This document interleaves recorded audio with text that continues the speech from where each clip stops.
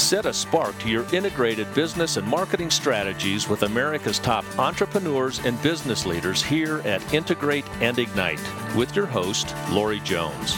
Welcome to Integrate and Ignite, the podcast. Today I've got Chris Bouck with me. As a founder and principal at SDR Ventures, a Denver-based investment banking firm, Chris works closely with clients executing mergers and acquisitions, securing equity and debt financing, and implementing strategic initiatives aimed at maximizing shareholder value. He has 25 years of experience in strategic and transaction advisory services, along with the Series 24, 62, 63, and 79 securities licenses. Chris is also a founding partner at Colton Creek Capital and Black Book, Inc. Chris is a Vistage member and an advisor to Vistage International Forums and serves as an executive board member with the Denver Area Council for Boy Scouts of America. He is a CPA and started his career at Deloitte after graduating from the University of Illinois. Chris lives in Denver with his wife and triplets and is working toward climbing the last of 9 14ers to finish all 54 of them in the state of Colorado. Welcome to the show, Chris. Thank you, Lori. Glad to be here. We're so excited to have you on, Chris. At what point did you decide that you wanted to start your own business? Well, Lori, I'm not sure there was any particular point in time when I decided to start my business, but I'll give you a bit of background. Fantastic. I started my career at Deloitte, so I'm a CPA by training, and I knew I didn't want to be a partner at a CPA firm, so after about 8 years, I left Deloitte and went to work to be a senior executive at a lumber distributor. Then that lumber distributor had to declare bankruptcy, and so I did some workout work for them and then just started working independently from that point forward. My partner and I started SDR Ventures 15 years ago, and that's when I decided to actually build a business out of it by taking on a partner. So that's kind of my background. Never really made a conscious choice to go start a business, but I think that many people can probably relate to that. Now, you mentioned your partner a couple times. At what point did you decide that you probably needed a partner along for the ride here? Well, I knew. Well, let me back up again a half a step there, Lori. I did kind of independent consulting, kind of what SDR Venture does, for about 12 years prior to bringing on a partner. And it suited my lifestyle just fine. But it was an unleverageable equation. So I knew that to actually build a business around what I did, I needed to bring on a partner. I also realized that, I had deficiencies, and I found a partner that complemented those very well, and so it's been a great partnership here for the last 15 years. Well, smart thinking. It's one of those leadership laws, if you will, is to always fill the gaps with people that can do things as good or better or different ways than you can. So you've certainly done that. That was the intent. For sure. I know, isn't it, for all of us, right? How do you define your entrepreneurial spirit? Well, again, I'm not sure that I would classify myself as an entrepreneur, but I do know, based on some research, that traits of entrepreneurs really kind of fall into 5 categories. And if I reflect on those, I think they're true for myself, and so let me just kind of list those out for you, Lori. Great. Number 1 is risk-taking. You've got to be able to take risks. That doesn't mean unfettered risk, but controllable risks. Number 2 is a tolerance for ambiguity. And so much of what we deal with on a day-to-day basis and kind of what the future holds is very ambiguous. So you have to have a high tolerance for that. You have to be innovative and creative. And I think for a lot of us, being a business owner is a creative kind of outlet, if you will. And then we tend to all be goal-oriented, setting goals, achieving goals. And then for some of us, there is a need for control, and I think I'd put myself in that category as well. I love it. I think we all would, right? Yep.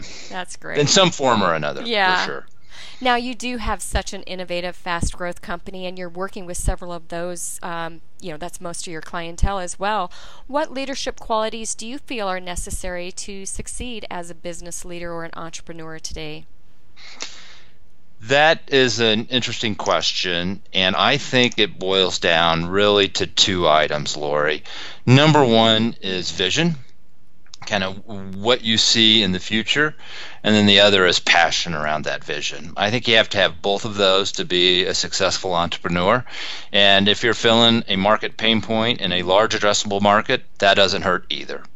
Well, and I know that, just through so many interactions that you and I have, luckily on a monthly basis through Vistage, that you truly are one of those vision leaders. How do you keep your team in line with that vision?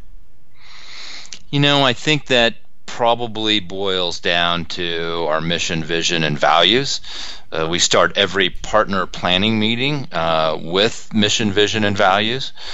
When Andy and I started the company 15 years ago, in the first 30 days, we wrote down what our values were, and that has been very consistent. We haven't changed them a lot. They have morphed a little bit over time. And then on mission, vision, I think that's a little harder to get right, and we're still working on that. But for us, it was kind of a BHAG, if you will, and that was to provide liquidity and efficiency in the capital markets for the lower middle market, for privately held businesses that are entrepreneurial in nature. And I'll tell you, there's a story that I think embodies how far the capital markets still need to go, and that is we were taking the Georgetown Silverton train ride. It's a narrow gauge railroad that is just outside of Denver, up in the foothills, and it was a railroad track built for mining.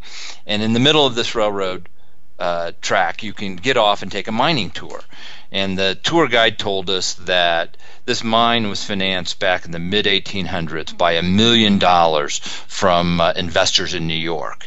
And I reflected on that and kind of just realized that it's no easier to get $1 million to fund a business in Denver, Colorado, let alone the foothills of Denver, Colorado, 150 years later than it was back in the mid-1800s. And so that's our BHAG, and I think that's what keeps people focused around here at SDR. Well, I tell you, that big, hairy, audacious goal has paid great dividends to you and your team and the growth over the last several years. So congratulations to you on that. Let's move a little bit into your approach. How have you integrated your internal departments, getting everyone on the same page and singing from the same songbook? You've just approached that a little bit with your mission, vision, and values, but I also know that you've got some incredible processes that you've deployed. Well, that's true, Lori, and that's something that we just work on every single day. We take a page out of Peyton Manning's playbook, and that is, I just want to be a little bit better tomorrow than I was today. And to have a company that is leverageable, where I can work on my business and not in my business, we do have to have systems and processes. And as a 2, 3, 4, 5-man shop, we didn't have to have as many systems and processes, but we've grown up to be 30 folks here working on investment banking and capital market solutions for the privately held marketplace. And so we have had to build those systems and processes, and that's how companies grow. Well, that's exactly right. And I know that you have a vociferous marketing program out there too. Tell us how you've integrated those marketing approaches and what you've used to elevate your brand and create awareness, and perhaps what has worked and what hasn't. Well, that's your area of expertise, Lori. So I'll have you critique us as we go here. And again, we're kind of simple and stupid. So it's just kind of fundamentals, if you will, every day. And we started out by using an outsourced provider when we didn't have enough critical mass behind marketing to bring it in house. And then as we grew, we actually made that a key executive position here at the firm and brought that function in-house and married it up to a technology executive as well. And so those two executive positions team together to really drive our message out into the marketplace. And the other way we have approached it is by building relationships. and it's hard enough to gain a client or customer. And so we want to do multiple transactions for our clients and customers and keep them for a long time. So that's been our approach. I'd be curious to hear what you have to say about what's worked for others. Well, I think that a couple things here. You have an incredible professional selling approach. So that team of yours is constantly staying in front of people and making sure that you are top of mind. But talk to us a little bit about some of the additional tactics that you've deployed. I know that you've had an ongoing PR program. You sponsor quite a few high-profile events in the marketplace as well. Yeah, we do.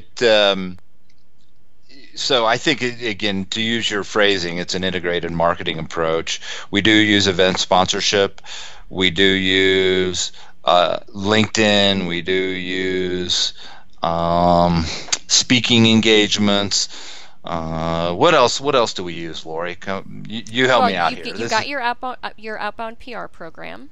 Yep. I'm sorry. Go ahead. So you've got that, and that is what really what you've utilized in the marketplace to really cast that wide net. The event marketing, the LinkedIn, and the speaking engagements are more of the vertical prongs, if you will, to that that really help you stay top of mind with really a market that is so niche oriented and highly competitive and so relationship based. So if you cast that wide net with the PR, which you've done, and then put that professional selling into it, which I mentioned, it truly is a very, very integrated approach. Yeah, and there's one other thing that I think has really helped propel us along, and that is 2 or 3 years ago we started publishing quarterly research on industry segments. And that really has helped propel the firm along as well. It's established us as experts in industries or verticals, if you will, and that has been super helpful as well. I'd forgotten about that. How do you go about, so as you know, there are, in any marketing approach, you've got those customers that you're going to stay in front of that you actually know who they are. And then you've got the people that come to the table that are just, you didn't even know that they existed. So what did you do very early on to ultimately build that list, if you will, to make sure that you knew who ultimately could be a customer? Another great question, Laura. You're full of them today. When Andy and I started the firm, we had 200 contacts each, and we put them together, and then we magically had 400. Fast forward 15 years, and we have over 15,000 contacts in our database. And those have been gathered by one meeting at a time, one networking event at a time, and kind of building those relationships over 15 years, if you will. And so that's, again, back to just fundamental blocking and tackling. It's pressing the flesh, getting the word out, and when you have 30 people at the firm, being in business for 15 years, that has a multiplier effect. And so that's really how we have kind of created the network out there relative to who's a candidate for a client and not. Well, so that's... Yeah, you guys have done a fantastic job. I think especially in the B2B sales arena, so many companies out there expect the marketing to work on its own, and you can never forget to sell, and you guys have done a beautiful job at that. Tell us about a challenging time or a situation that could have devastated or even ruined the business, but you persisted. You made those tough decisions, and now that once painful memory serves as an invaluable learning experience. Lori, you were kind enough to provide some of these questions in advance, and when I saw that one, I thought about it and didn't really come up with any one instance. Having been in business for 15 years, there are certainly lots of those instances out there. I mean, I guess you could put into that category that my partner and I were sued for $250,000 by our very first employee.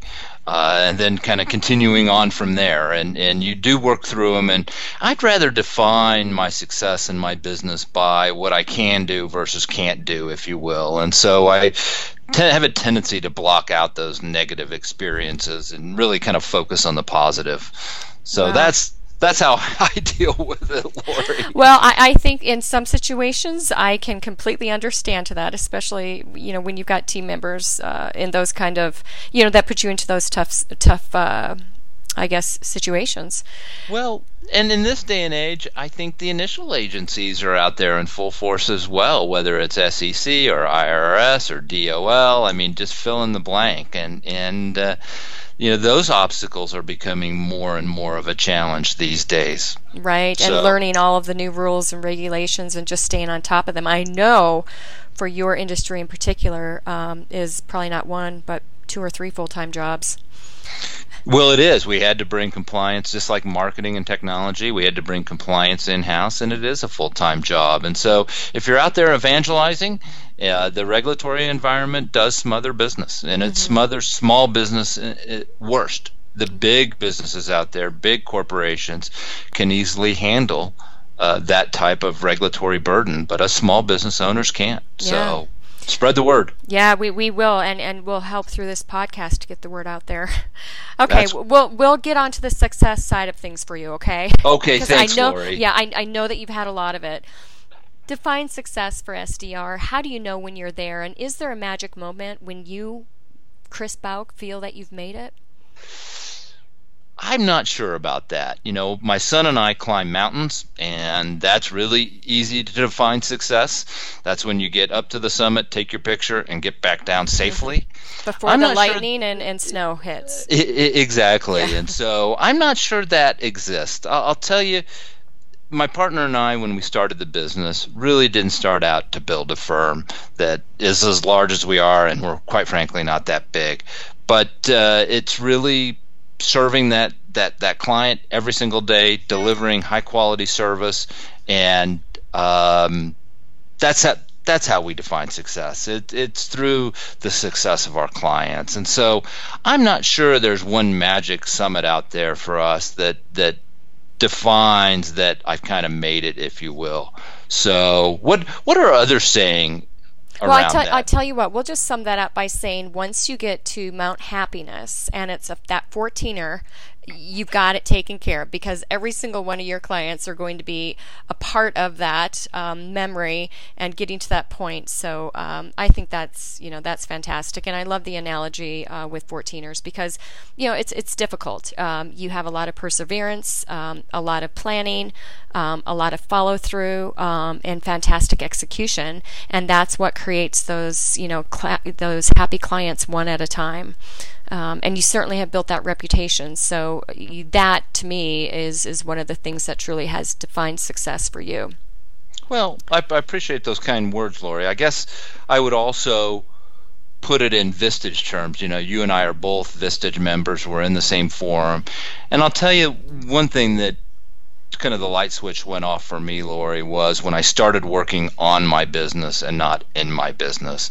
And that took me to a little bit more onto the trail of Mount Happiness, to use your term there. And so I would encourage business owners to work on their business and not in it. So that's well, and you've got 3 very, very active children.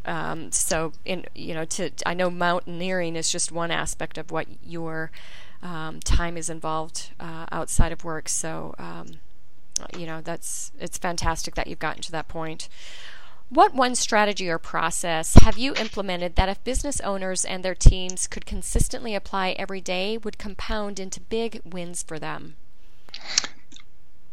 I think I've already said that one, Lori, and that is, again, the page out of Peyton Manning's playbook. In fact, last night on TV there was a special about his comeback and the fact how he went about coming back after his 4th neck surgery or whatever it was, and he was just looking for incremental progress every single day. I think we define ourselves around here at SDR as base hit hitter, stretch doubles, that kind of ball player versus swinging for the fences in the grand slam. And I would just as soon have a series and a high volume of small wins versus large wins. And that's just the style that fits us. And so that's the process. That's the strategy that we execute on here at SDR. Well, and that too, if you think about how you differentiate your service in the marketplace, that defines it, perfectly. It really does. So kudos to you for that. We're closing in on the end of the conversation here. If there's one thing that you'd like to be known for, what is it and why? Well, that's our BHAG, that SDR Ventures and our team added liquidity and efficiency to the lower middle markets as it relates to capital. Well, and you've done that. Chris Bouck, thank you so much for being on the show today. You've been just a total pleasure. And I do need to leave with a Peyton Manning quote from his playbook itself. Be a little better today than you were yesterday. Thank you, Chris. This episode is complete, but the inspiration has just begun. Head over to avocetcommunications.com for show notes and more aha moments. Tune in regularly to ignite your integrated business and marketing strategies with Lori Jones and the Integrate and Ignite podcast.